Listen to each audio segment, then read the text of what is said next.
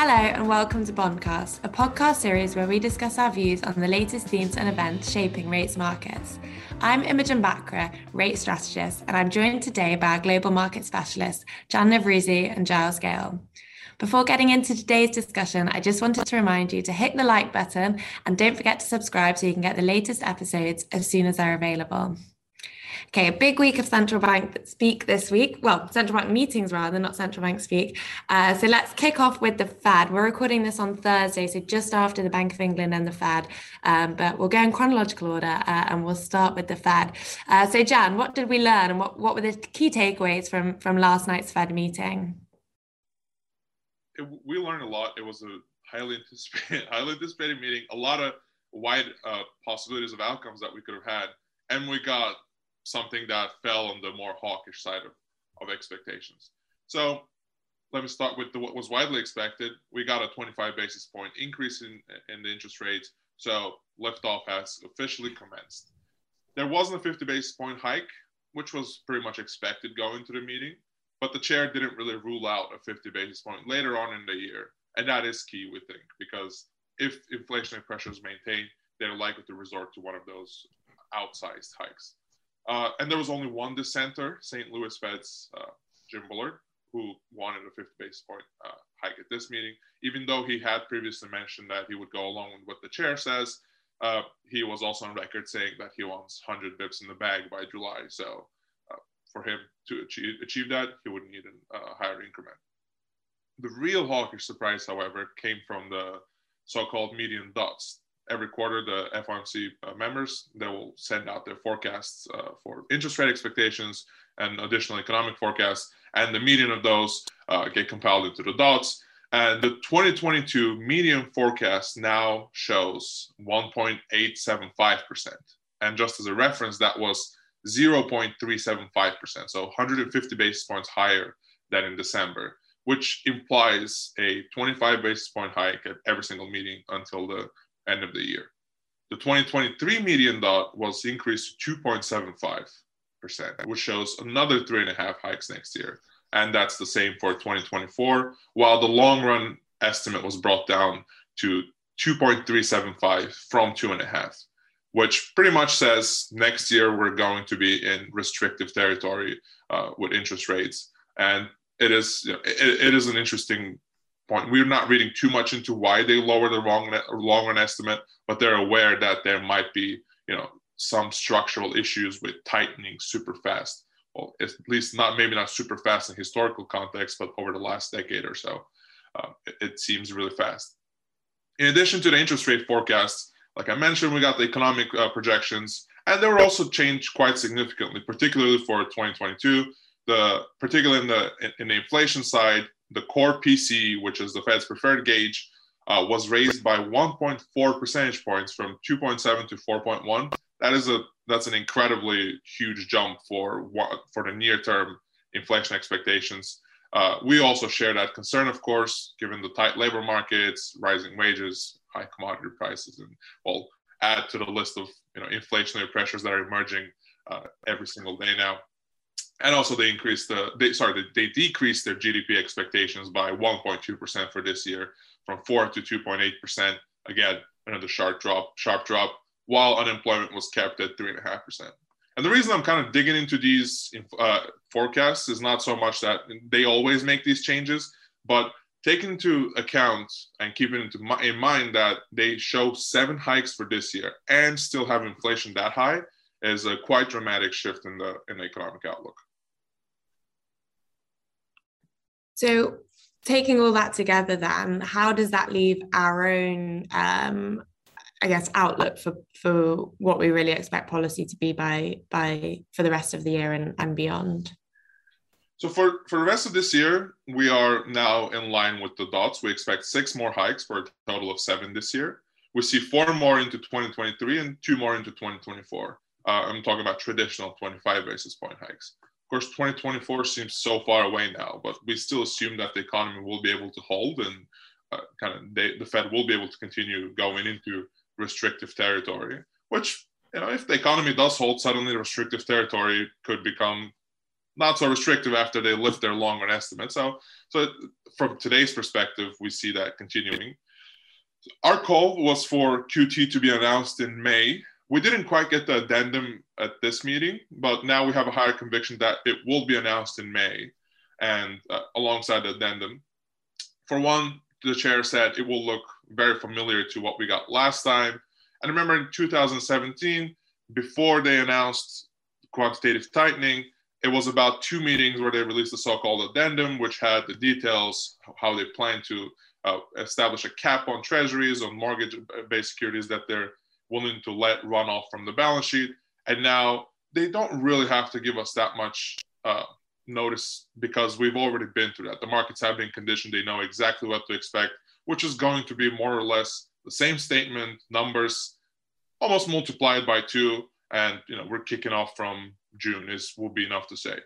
They could have announced, I think, at the March meeting, but 2 reasons why I don't think they did. First, they have been very adamant that interest rate policy is their main method of influencing monetary policy. So they wouldn't want to do them at the same time. Liftoff, balance sheet normalization, more liftoffs. And second, they probably knew that the market was already going to tighten financial conditions just from the forecast that they would submit with the dots. And the market exactly did that. So they didn't need to add more pressure to that at this specific meeting. But next meeting, we have high conviction that we're going to get the balance sheet rundown plans. And in terms of market impact then, I mean, yesterday we got, higher front-end rates as you would expect from a more hawkish than expected central bank meeting. But then further out the curve, at the long end, we saw a fairly significant flattening. And correct me if I'm wrong, but I think that long end yields finished the day lower than they started. So how are we thinking about, I guess, the outright direction of travel of say, 10-year yields from here, but also the shape of the curve? All right, so going to the meeting, we had a short August Fed funds contract that's kind of like a core view in anticipation of a hawkish FOMC, increased the odds of a 50 basis point being signaled over the next or the subsequent meetings, not this one. The trade has performed well, and we're still sticking to it. Given the balance of risks, we think everything has shifted to a higher likelihood of 50 basis points as opposed to not 50 basis points. So we could see market pricing in. Whether we get that delivered is a different issue, but we should see more of those pressures if we're right in our assessment. As from flatteners, yes, structurally they still make sense, but forwards are already pointing towards decent levels of inversion, not so far in the future. If you look at things like 2s, 5s, and 6 months forwards, they're already inverted close to 8 basis points was this morning. So our conviction there is much lower, whether the curve will flatten as a function of rates rolling down, but I don't know if we'll be able to beat the forwards. They could, just the risk reward doesn't seem that attractive anymore. And I'm talking about things like 2s, 10s, 5s, 30s, where the front end is really, the front end will do a lot of the heavy lifting, and it's hard to say what will happen with the back end of the curve. And similarly, being short duration is aligned with our view for the Fed, and also aligned with our view on the economy. But I think what we're going to see now is a little bit of front loading of our estimates. So we had a view of like the short belly view. Now that might kind of shift a little bit to the front end of the curve as the Fed decides to react a little bit more aggressively, because there are scenarios where the Fed, sees more pressure coming up. The Ukraine crisis is not helping. The new set of lockdowns in China are not helping inflation. There's going to be more supply chain pressures.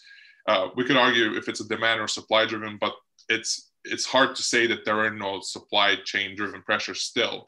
So they might have the urgency to react. And I just cannot discard a scenario where they do something like 50-50-50 June, like June, July, and after that too. So I think it falls in September. But and then they slow down again. So if they do something like that, obviously the very front end of the curve will take the hit, and we could even start pricing kind of like a recessionary type inversions. Of course, an inversion itself doesn't lead to a recession, but that's what the market would do, just questioning, can the economy hold it? And if they can, it's not a discussion for today, but later on the year, we could be discussing kind of like the rare bear steepener if the economy manages to hold on to a kind of like a restrictive Fed. So, but let's leave that for the second half of the year. For now, we stick to short duration views, kind of like increased probability of 50 basis point hike. So kind of remaining short in the August Fed funds, and we're going to scale our shorts more into twos. Great, that makes sense. Thanks, Jan. Right. Okay. So this is a great day for podcast listeners who really like listening to Imogen, because what we're going to do now is turn this around on the presenter and get her to talk about the Bank of England, because that was the other big one this week, and Imogen's been watching it very carefully. So I guess markets were expecting some probability of a 50 basis point hike. That did not happen. Maybe you can just talk us through a little bit the decision.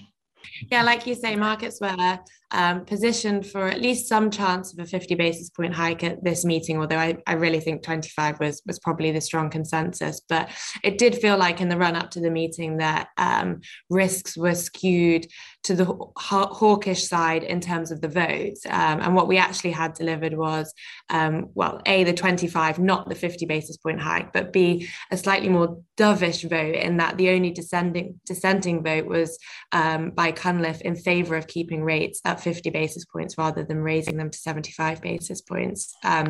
Now, I guess he's viewed as one of the more dovish members of the MPC, but probably also quite consensual, and therefore the fact that he is, opting to keep rates on hold this time is probably indicative of the fact that the Bank of England may be thinking about this more hawkishly at the moment, and certainly, more cautiously, not more hawkishly, and certainly more cautiously than the ECB and the Fed appear to be. There was another slightly dovish element in the monetary policy statement, in that they changed the language around what more tightening might be needed versus the Fed meeting. So in February, they said monetary policy tightening likely to be appropriate in the coming months, whereas at this meeting they said may be appropriate in the coming months. So they've just kind of lightened up, I suppose, on how much more tightening we might expect for the rest of the year. Okay, and so thinking about the rest of the year then, how do you think that this sets us up? What do you think the market profile, how does that look like compared to with what you're thinking?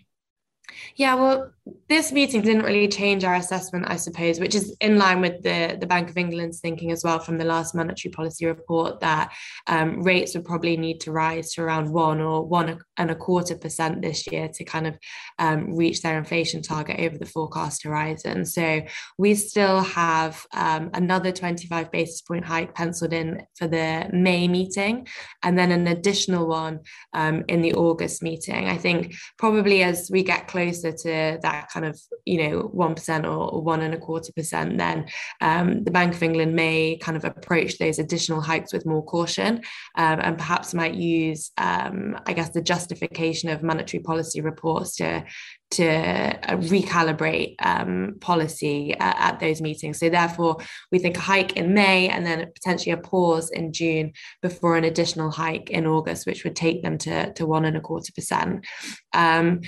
As for how that compares with market pricing, I mean, we've had a fairly significant repricing today after the meeting, probably around, as we're recording, around 15 basis points of hikes have been priced out by August. But given how hawkishly the market was priced then, I still think there's further to go. Since I left the desk to record this, markets still had 3 full 25 basis point hikes priced in by August. And we think there's really only likely to be 2 more. So there's a good kind of 25 basis points of upside just out till August. And then the market had an additional hike at least priced in beyond that. So although we have seen some repricing of the front end, I think there's still quite a lot further to go. Okay, right. So outside of the Bank of England, next week we have the budget statement, and now you've been thinking about what that might mean for the remit. I mean, it looks like there are lots of calls for big drop in gilt issuance. What are you thinking? Yeah, well, I think really the main takeaway for markets from our perspective is just that drop might not be as big as expected. The borrowing since the October budget has come in much lower than expected. So essentially the DMO are kind of overfunded by about 30 billion in gilts because they haven't adjusted the remit for those lower borrowing numbers since October. But actually, with inflation being significantly higher than it was, and there's still very high uncertainty around that inflation outlook, I think that we can get additional costs in terms of debt servicing, but also, I guess, financial transfers to try and limit the kind of pass through of that high cost of living, and also rise in public sector wages as well. So actually, I think the drop in the central government net cash requirement, which is the number that we use to form the basis of gilt issuance for the year ahead, won't be as big as markets are expecting. We penciled that in to be about 100 billion, whereas in the October budget it was just 107 billion. So yes, there will be less gilts next year. We pencil in a step down of about 37 billion, but that's just not as big as you might have expected just looking at the October budget. All right, so let me press you for a bottom line on what you think this means for long-term rates in the UK. We've already talked quite a bit about the front end. Yeah, I mean, our view is that long-term rates in the UK should continue to rise. I think the kind of dovish reaction today at the long end of the curve is a bit of a fade, and actually we should continue to see higher gilt yields in this kind of globally rising rate environment, where we have a year-end target now of 1.8% on 10-year gilts, and obviously the kind of less than expected drop down in supply numbers next week should add to those bearish pressures. That said, I do think that gilts can outperform on a cross-market basis, particularly versus Europe. They've been underperforming of late, and I think that the supply picture in particular, once you net off, I guess, APF or the no APF purchases in the UK and Eurosystem purchases in Europe, that kind of delta between last year and this year is much more negative for European fixed income than it is for the long end of the UK curve. Okay, I'm just going to interject there very, very quickly. I'm sure that listeners all realize this, but the APF is what we call quantitative easing, basically, in the UK. Yeah, thank you. That's true. One small point of jargon. Okay. That's true. Sorry, I forgot that. And with that, I guess that gives me the perfect segue to pass back to you, Giles, then on what we're thinking about Europe, because we obviously had the ECB meeting last week, which was much more hawkish than expected. We did catch up on Bondcast after that meeting. But since then, we've also had the ECB Watchers Conference, which is going on today. It's still ongoing, but is there anything that we've learned from the speakers this morning? I guess Lagarde and Lane, most importantly, that I guess adds to what we heard from last week? Well, I think the short answer is not a lot, no. I mean, there was some, discussion, I suppose. I mean, you can always draw out the things that you want to emphasize from what is a whole day of discussion. No, I mean, I would just go back to this change in the forward guidance, where what does sometime mean, where that is the phrase that's used to link this end for quantitative easing to the start of rate hikes. And I think the emphasis there was, as we discussed last week, and unsurprisingly, in my opinion, nonetheless, not necessarily the way that everybody chose to interpret it at the time, that is really trying to open up flexibility to take longer rather than less time to raise rates. And so, I think and just generally there seemed to be a little bit more emphasis on the downside risks overall. And so I take away from that a little bit more confidence. I mean, we already have pretty high confidence, to be honest with you, but certainly it seems like our high level of confidence is tracking well through all of this, that the ECB will not be as aggressive as the market is expecting in terms of rate hikes for this year. And I say that knowing that at the same time we had Arch Hawk, Klaas Knot, talking about refusing pointedly refusing to rule out 2 rate hikes for this year.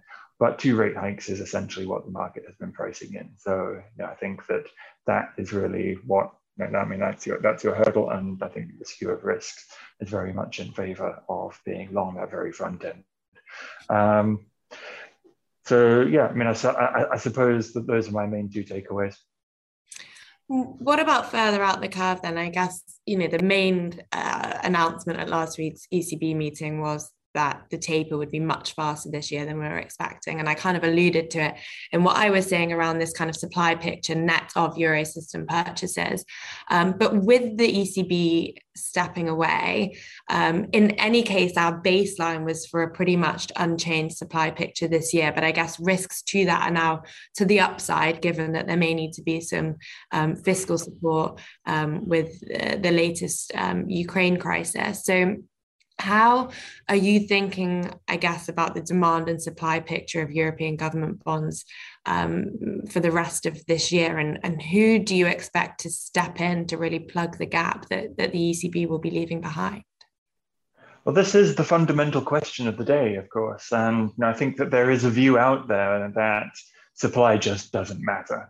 And therefore, quantitative easing, in a sense, sort of doesn't matter. It's all about the signaling impact. And so people go back and they look at what happened in previous cycles with the Fed and the Bank of England. And it is very difficult to really establish any kind of clear link between the end of quantitative easing and any rise in interest rates. More often than not, in fact, you see the opposite. I don't think that that's what we're going to see in Europe. I think that in Europe, quantitative easing was a much bigger deal. It's been going on for longer, amongst other things. It gets into a lot of areas where, to be honest with you, I think you might question, in the UK, the US, it's a little bit more questionable.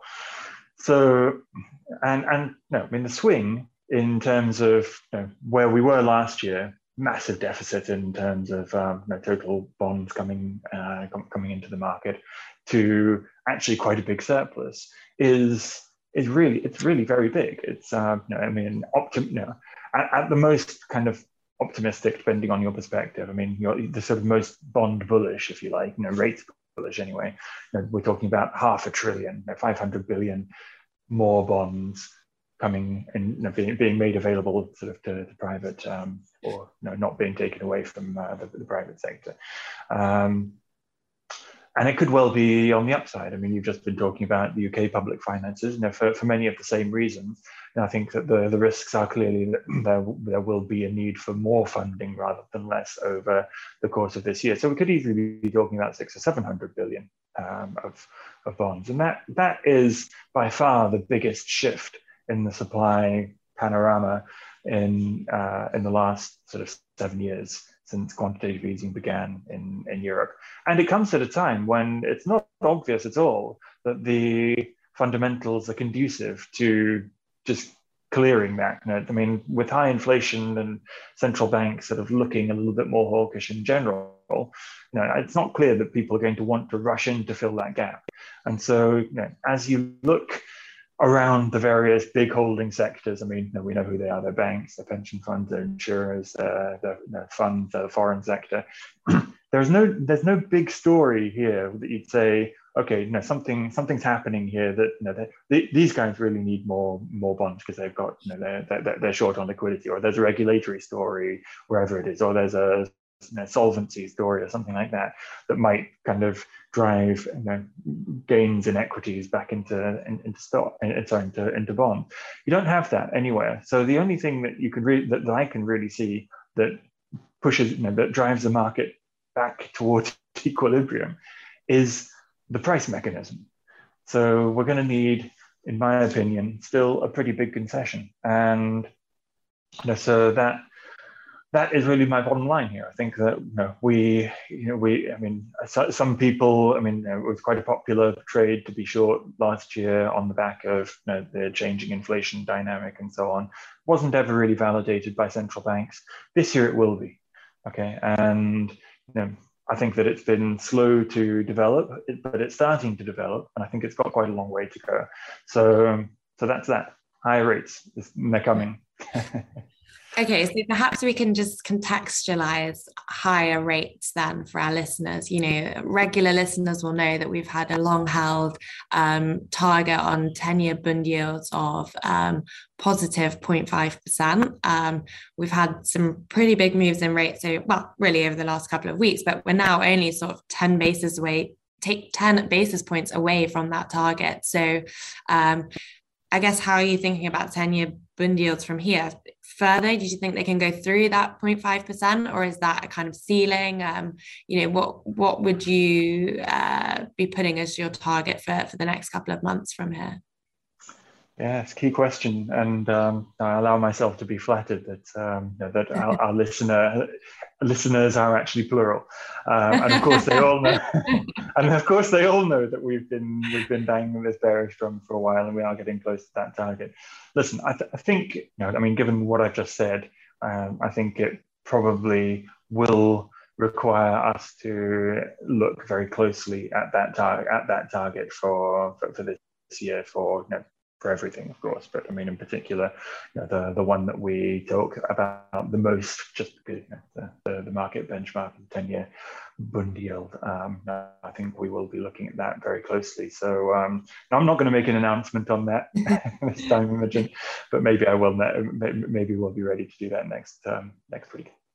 All right, there you go, listeners. A little teaser to come back for next week. On that note, we will end this week here. Thank you both for joining me again. And a reminder to our listeners that if they like today's episode, don't forget to hit the like button and click subscribe so you can get the latest episodes as soon as they're available. Thanks. See you again next week.